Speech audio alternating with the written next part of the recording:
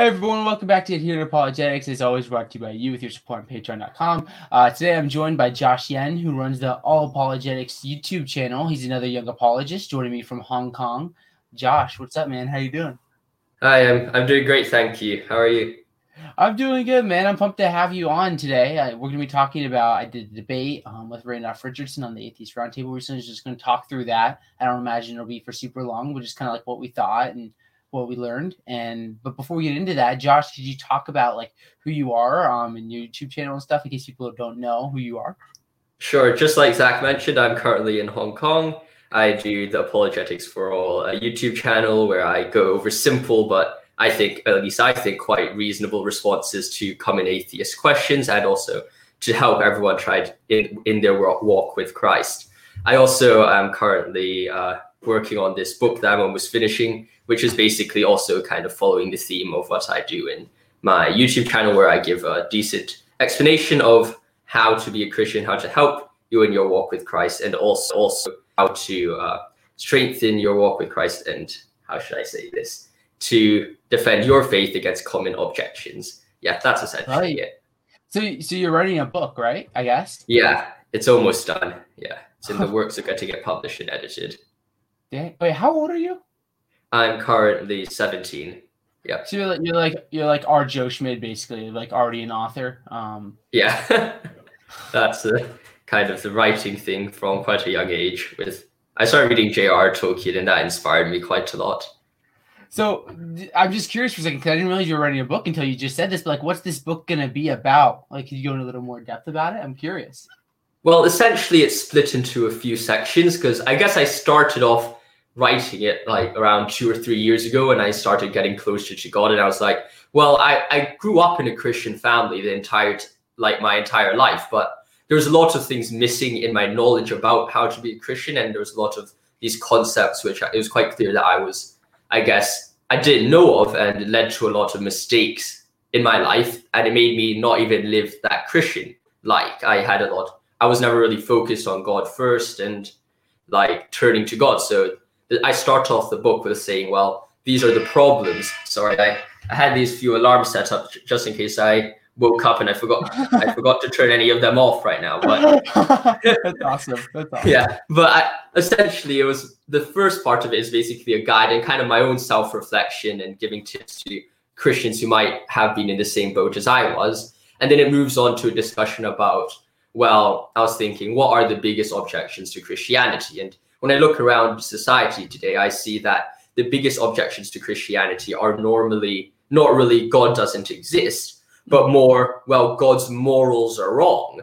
So I then dive into a discussion on a few of the most like normal objections I hear to Christianity, like you guys are homophobic, you like the gender issue and abortion, and I try to give a simple response to all three of these criticisms and give good reasons for why God would make gender in this way, I guess.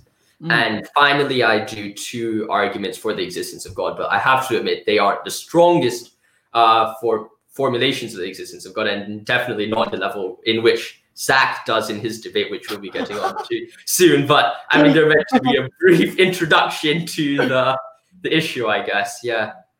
Right.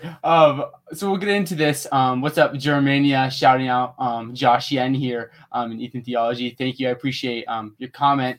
So welcome everyone who's joining us live. I appreciate that. So let's talk about this debate, because it was interesting. I really like Randolph, and it was definitely a unique experience. I never in a debate, I never had like in between rounds like commentary, like the host would commentate. But like, what did you think of the debate, Josh? And feel free to trash me as much as you want. I'm cool with it. Well, I think that I completely agree with what the debate people said when they said, I think you won the debate. Though I have to say, I'm not very used to people saying who won or not won the debate, if you get what I mean at the end, because it's normally just like, it's good to have them to have a conversation. That's kind of it.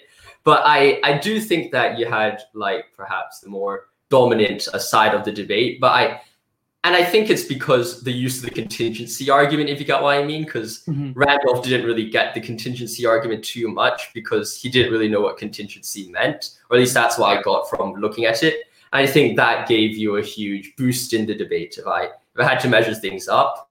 But in regards to the fine-tuning and the miracles argument, I do still think that your fine-tuning argument was way more powerful than his response, if that's the best way to put it. But yeah, and I think the miracles then was a bit more even there because of the two studies. I wasn't expecting that type of miracle argument, because normally we just hear the argument from the resurrection, which is, I think, the most common one. And I've also never seen those studies before, so that was quite interesting. Yeah. Right. Yeah. So I think it'd be helpful to kind of walk through these arguments one by one. It was interesting, just the formulation. But the contingency argument was really interesting because I thought we'd spend most of our time like talking about like from a necessary being to God. Like I thought a lot about like the argument from limits, kind of like going into like that debate. But then a lot of it was just like on like breaking down what contingency means and stuff like that. So what did you think with like the contingency? That was a really interesting dialogue. I wasn't necessarily expecting that. Yeah. Well, I think in the contingency argument, I don't think he actually made that much arguments against the contingency argument, if I remember correctly. Instead, it was more like clarification, which I think that you did great at. I mean, I guess the terminology thing, it's quite difficult to understand a philosophical term in like, even if you give them the definition straight up.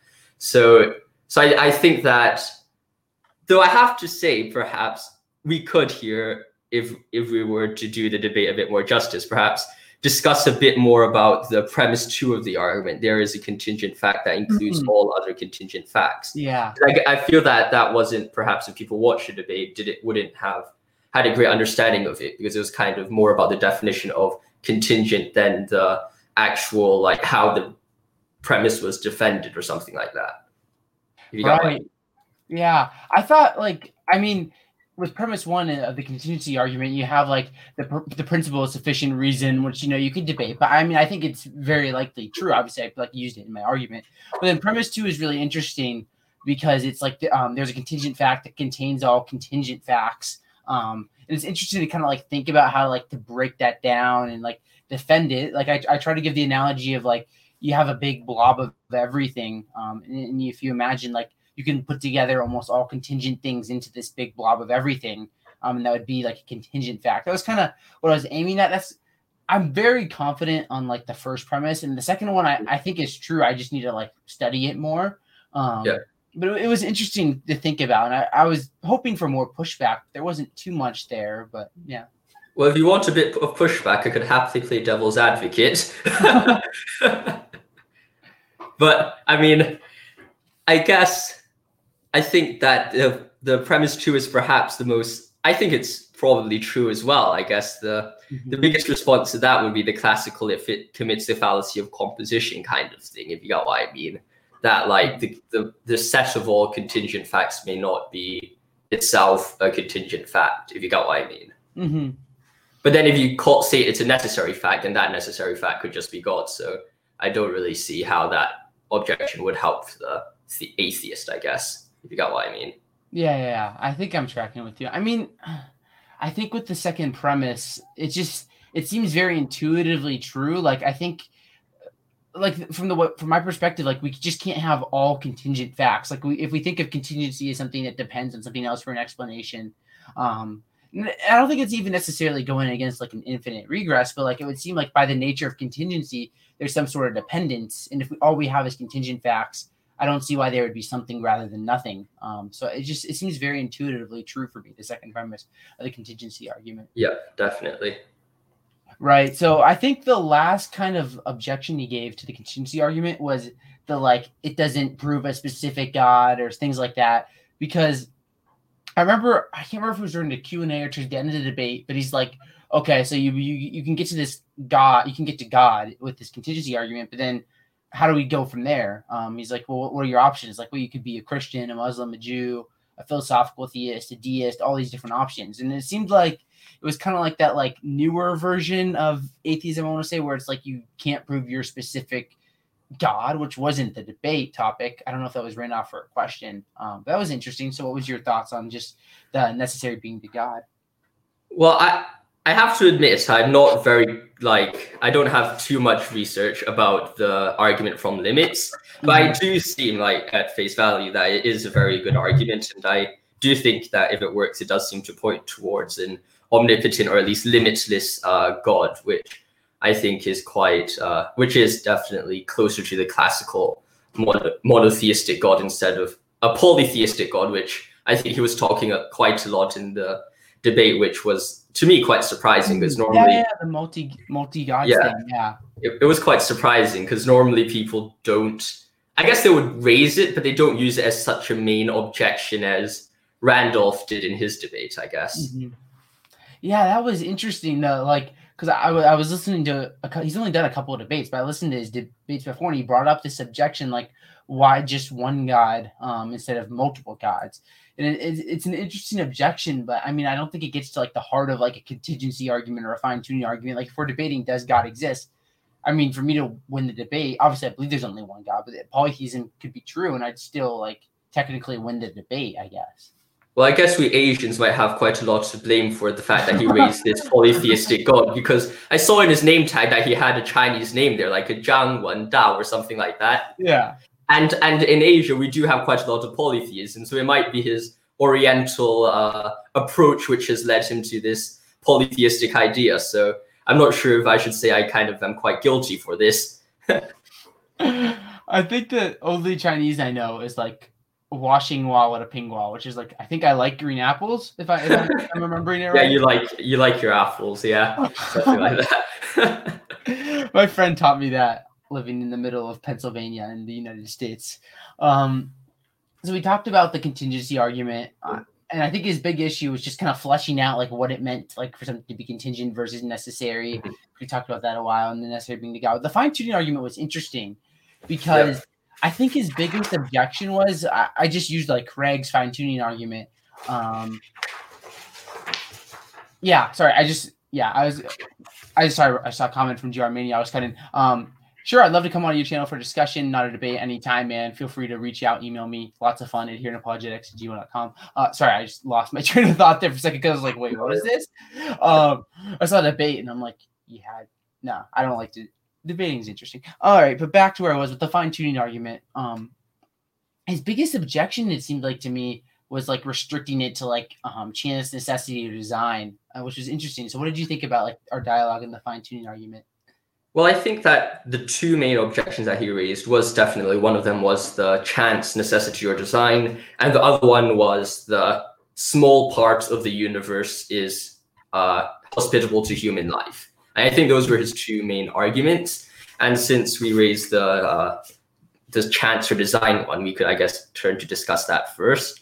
I think at the end of the day, it seems that his argument is more like, well, we don't know enough, so we cannot really understand we can't just use a destructive syllogism here, which I think, well, I'm not sure if I'm understanding him correctly, but I think is quite a problematic approach for his own argumentation, because it kind of just disproves disjunctive syllogisms, if you got what I mean. Mm-hmm. Yeah, it was interesting because he talked a lot about like, it was almost like you can't test this idea, because we got into like, it was almost like empirical, like an empiricist, like a high regard for like almost scientism for a minute. And it seemed like, because it's like, well, we can't see in reality other universes to compare with, like for like the fine tuning, how things would be different if there were different constants. Like we just can't know, like we're not in a position to know.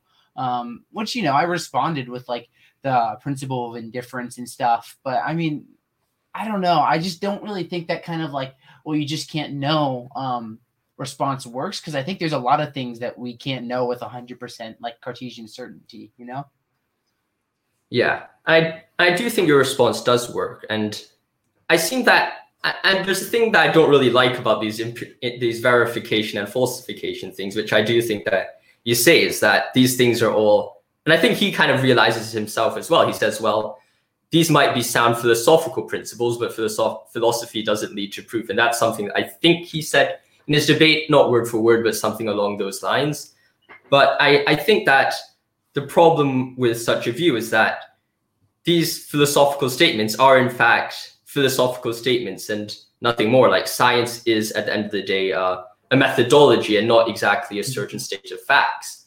And you could just as easily accept another methodology and say, well, your approaches are wrong. And I think that the methodology of falsification and verification, though it sounds at face value quite reasonable, if you try to test it, I mean, I guess testing makes it a bit weird here, but if you try to look at it deeper, I think it does lead to some errors. It's especially like some things you just can't really falsify, like your own axioms. Like, you're not meant to falsify axioms. You're meant to accept them if they're a coherent system and they provide the most accurate results.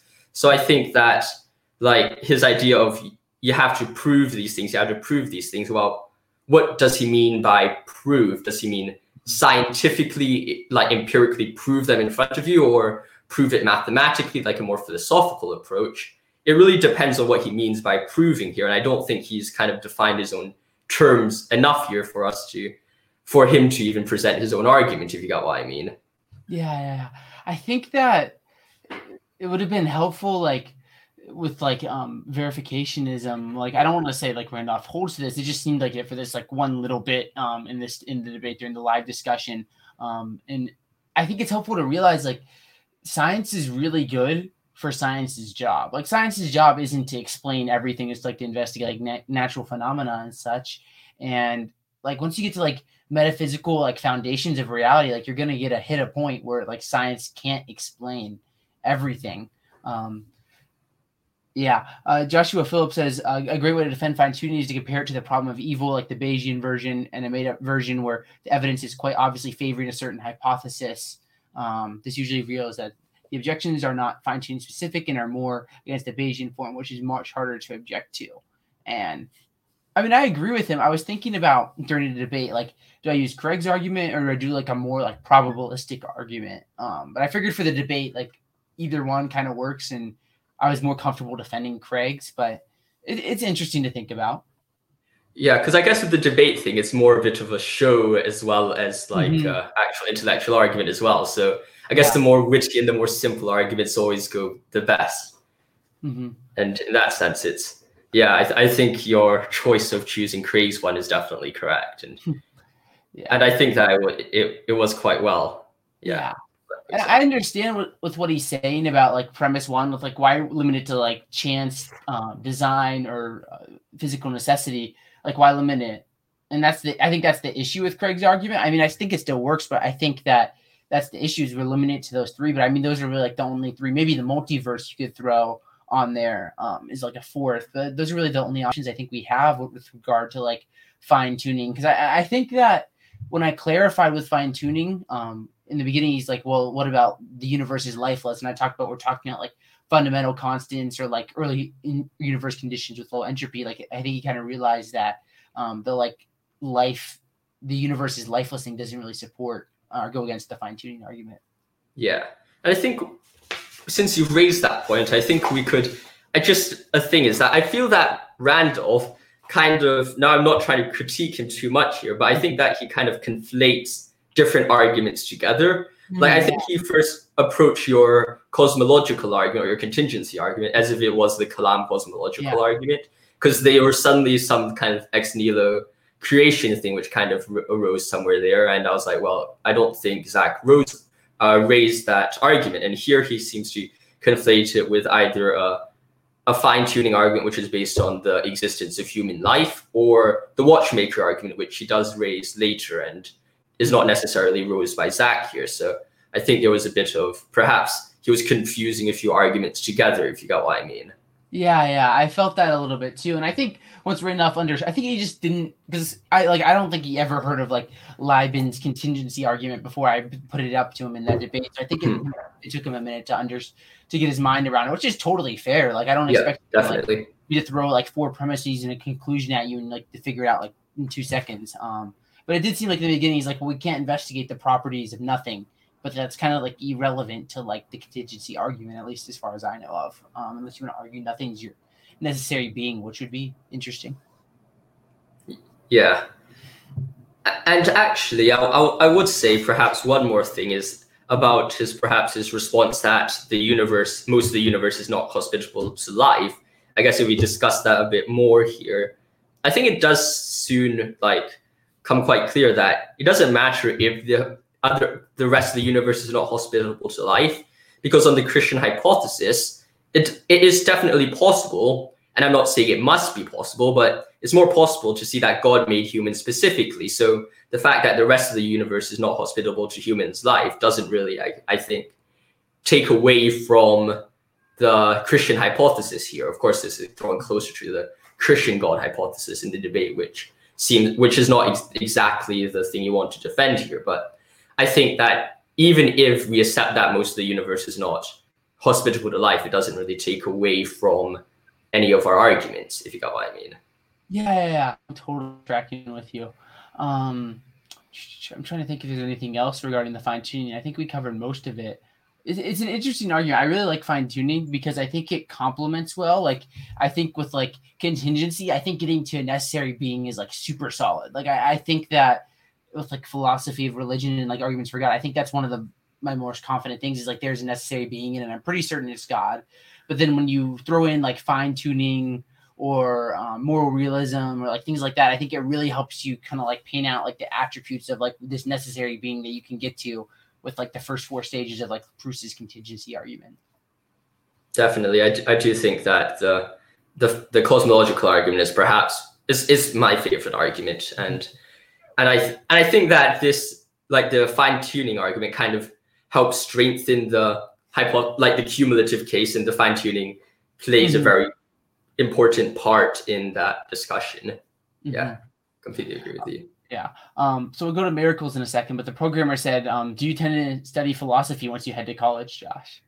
That is currently the plan, I guess. I mean, I dare say me and my friend who also like to do philosophy are the only two people in the entire year who are trying to do philosophy, which is perhaps a result of our ethnic kind of Chinese people only do STEM. And I mean, to some degree, it is quite true. 90% of the entire year are trying to do STEM. So, I mean, I guess the hypothesis has been verified here and not falsified. Empirical verification has been finally verified for all of the empirical verificationists out there. So, yeah. So, from personal experience.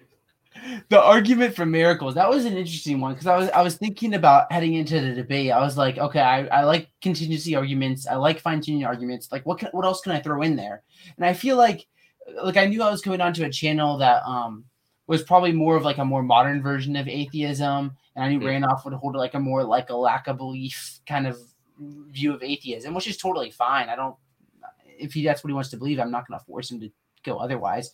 But I was like, well, they're big on like empirical studies, empirical sciences. I was like, I know I've heard about these like prayer studies before. So I brought those into the debate just to say like that the whole like theism, atheism, like there's theism is actually supported when you look at like these empirical studies.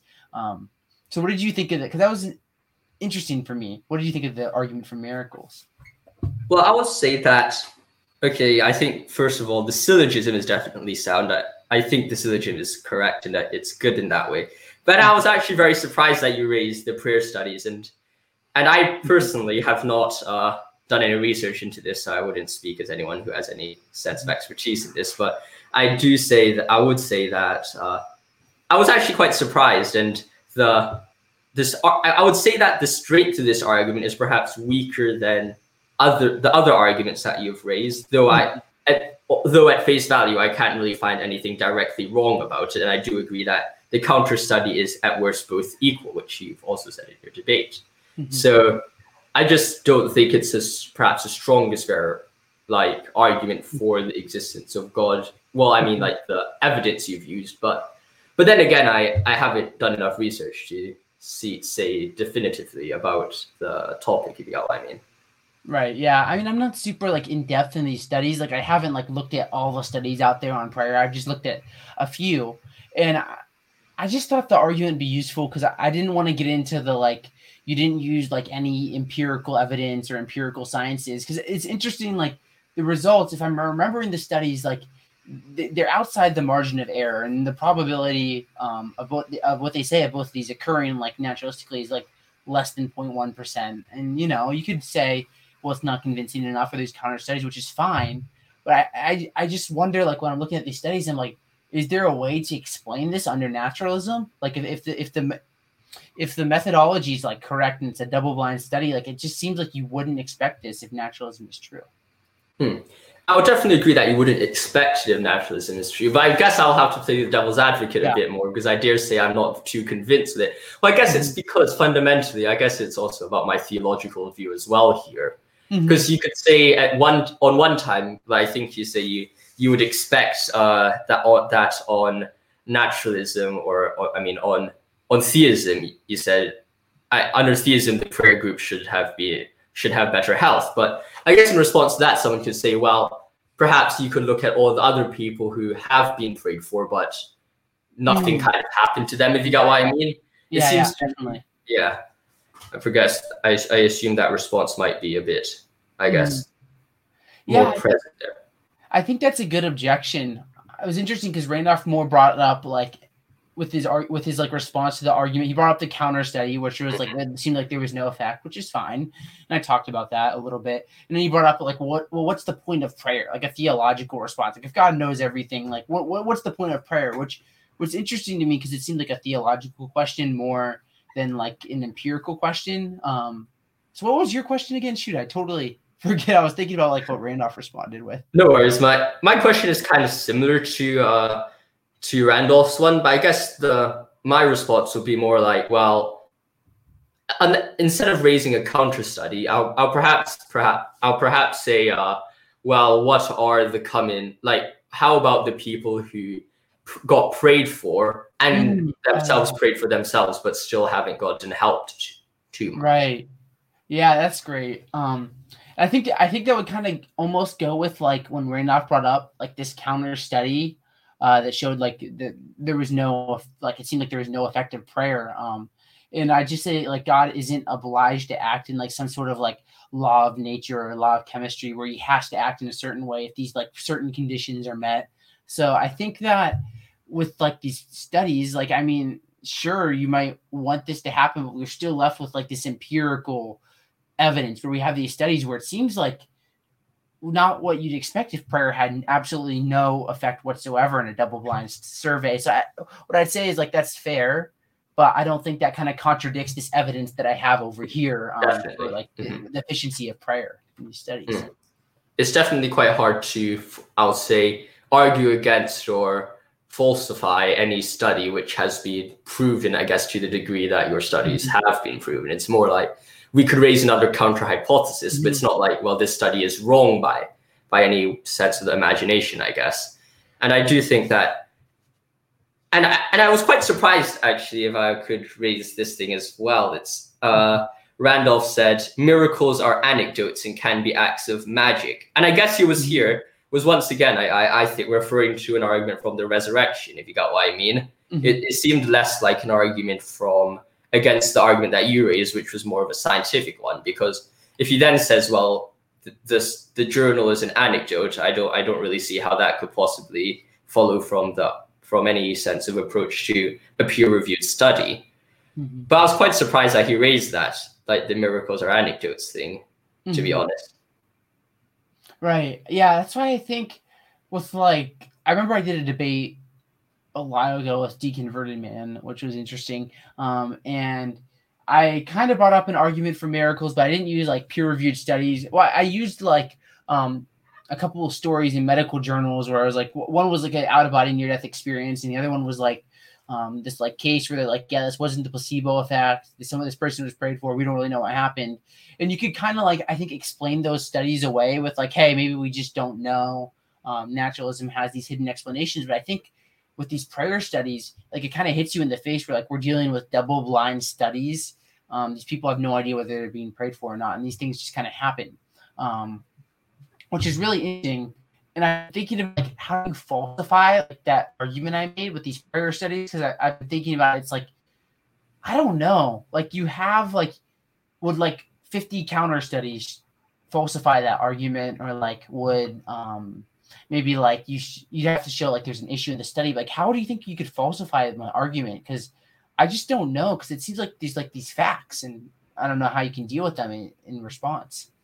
Yeah, well, I think the only way to, I wouldn't say falsify it, because it seems like the statistics you've raised are correct. But I guess the only way to do anything against it would be to test even more people. Like, imagine you test everyone with COVID in the world right now. That would probably be a few million or something like that, greater than the study. And if you pray for the people with COVID, perhaps you could find a situation where the numbers who weren't prayed for were so overwhelmingly better than the ones who were prayed for. And that would change the entire balance of people who prayed for who were better. Is normally, like in your studies, perhaps like maybe the bar chart would be a bit higher than the ones who weren't prayed for. But then because we suddenly have a lot of new data, the number of people who weren't prayed for, who got better, would suddenly boost the bar chart way higher than the number of people who were prayed for in the studies. And perhaps that would somewhat, I would say, perhaps maybe go against your hypothesis, but it wouldn't falsify the evidence you've used, if you got what I mean. Yeah. And that's what I think is tricky about this, because I feel like with any like contrary study, like even if you have like 10,000 or 100,000 or a million people that you study and it's like 50-50, I feel like I could always go back to the like, well, God's free. He doesn't have to act in a certain way with like regards to these prayer studies, which is an interesting, like, that's why I'm just kind of like, I think they work, and I definitely think they provide like empirical support, but it's just interesting. Like, and I've been thinking about it more, and I'm just kind of like, yeah, I think this is true, and that's why I used it in the debate. But I mean, it's just something interesting because there's not a lot of people kind of using that kind of argument with like these studies. Yeah, but I guess the point about God being freely able to choose, I guess that is perhaps the next place where someone perhaps would argue against your idea. And perhaps someone could suggest it, no pun intended, that the God response here is a bit of a deus ex machina, if I'm pronouncing that correctly, like a God of kind of the machines. And it's like, well, you're kind of just pulling that out of anywhere to save your argument, if you got what I mean.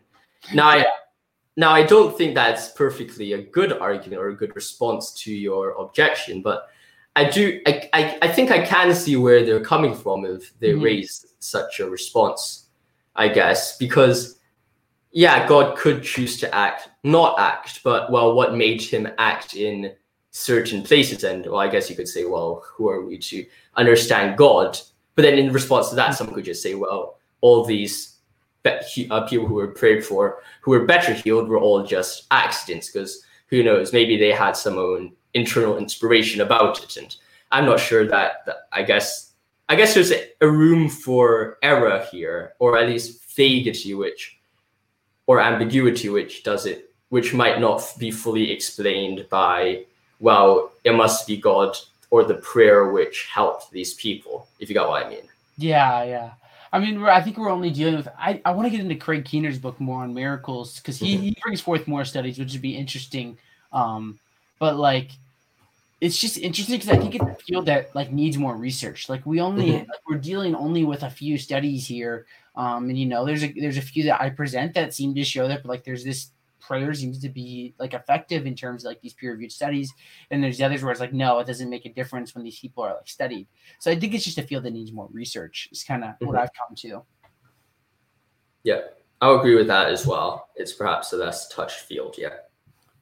Right. So we talked about the contingency argument, the fine-tuning, and the miracles argument. I mean, that was most of the debate. Randolph didn't provide like any positive arguments for atheism, which is fine. But like, do you have any other thoughts about the debate? Well, I would say that I'm quite surprised of his way of argumentation, which I'm actually I would say that he seems to be the nicest atheist I've seen in that. Yeah, he's such a great guy. Yeah, he seems like an absolute phenomenal guy. And I have great respect for him because of that nicety. I guess someone who deals with YouTube comments, I guess, is a bit of a different approach here. But I would say he is perhaps one of the nicest atheists I've come across, apart from a few of my atheist friends. And yeah, I think that's perhaps the funnest thing. I mean, I guess the only other point which we haven't really discussed too much is the polytheistic one. But I mean, it's up to you if you want to discuss that. Sure. What did you think about that?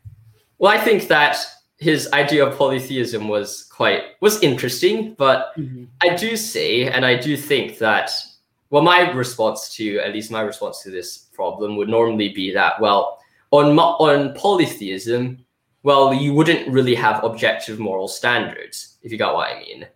Because when you take into account polytheism, and I'm just looking at this, and I'm just thinking about the psychology of polytheism, because as Christians we know it's wrong, but well, why did it mainly come or spread around the entire ancient world? And my kind of conclusion is that perhaps, well, polytheism it allows people to reconcile their understanding of a need for a god with their desire to have control over their own lives in relativism. Because when you have multiple gods with multiple own ideas and stuff like that, because, you know, you have Zeus who, I don't know, wants to sleep with everyone, or like Hades who likes killing people. I'm sure these are caricatures of the Greek mythology, but I mean, somewhere along those lines, it's somewhat correct, I guess. Imagine you have a worshipping cult of Zeus and a worshipping cult of Hades. You have two contradictory gods with two contradictory teachings in an actual pantheon of gods, right? So, well, if that's the case, shouldn't we be expecting subjective moral standards if this pantheon actually existed? Like perhaps the god of death would have perhaps not said the Nazis were wrong, or perhaps like Apollo or some other god of truth would say, well, the Nazis were wrong, and then you have massive like arguments or conflicts within this pantheon of gods, which I don't think is the case, and we don't accept that. We do believe in objective moral standards, and I think this objective moral standards response is perhaps quite an easy way to, I think, well, not disprove, but weaken the polytheistic hypothesis. Though I do think your Occam's razor response does make sense, and I was quite confused when he also said that, well, perhaps having multiple less perfect beings is more simple than a perfect being, if you got what I mean. Yeah. I asked him, like, why pose like multiple like limited gods versus one like perfect and who'd be simple god. Like, it seems more simple than like just a better explanation just for one. And I think he kind of almost ceded that point, but then said that couldn't there just be like multiple like gods who are like omnipotent, omniscient, et cetera, et cetera. And it sounds like to me, like when we're talking about these things, it sounds like we're talking about the same being. If something's omnipotent, omniscient, and such. Definitely, because it seems to be somewhat analytically impossible for there to be more than one greatest possible being, because greatest kind of implies one, right? Like, it doesn't seem possible to have like multiple maximally or greatest conceivable beings. It just seems perhaps quite wrong. So yeah, I think that was perhaps his last response that he raised, I guess. Yeah, because I think if you have like two maximally great beings, well, neither one of them would really be maximally great because they're not greater than the other being. So there seems like there's some sort of like limitation on them, which would add complexity, and we don't like those arbitrary limits. So yeah, definitely. Right. So it was a fun debate with Renouf. Like, I was thinking about it, like the first time I debated him would have been the summer of a couple years ago, when I was supposed to debate some other guy, but then he didn't show up. So Renouf just popped in like at the same exact time. And I was just like this naive, like 18-year-old who really didn't just use like basic arguments. And it's been interesting, like just our progression over time. And he's just a great guy. So it was a lot of fun. Seems like an absolutely phenomenal guy to debate with, and seems like a really good guy that, I mean, you could meet up with. And he seems like one of the nicest guys that I've seen in the entire atheist sphere of people, I guess. Yeah. Very genuine, honest, humble guy. So seems like a nice guy. Yeah. He seemed a little frustrated. It was funny because he brought up the like idea that like atheism is just a lack of belief, which is fine. But I think he said it was the traditional, like the typical definition. That was kind of surprising though. I brought up that wasn't true. And I saw this look at him. Like, I was like, it was like a little like, like a little angry look. And I was like, I felt bad because he's such a nice guy and I didn't want to like trigger him because I said that he was wrong. But that's the first time I hadn't seen Renouf like a smile the whole time. So that was kind of funny. And Renouf, if you're listening, we love you. You're awesome, dude. Definitely. Right on. Anything else you want to bring up before we start to wrap things up here? Not really. Everything's all good. I think we covered all of the main points in the debate. Yeah. Yeah, it was a lot of fun. Thanks for joining me, Josh, the 17-year-old prodigy from Hong Kong that's going to have that first book coming out soon, man.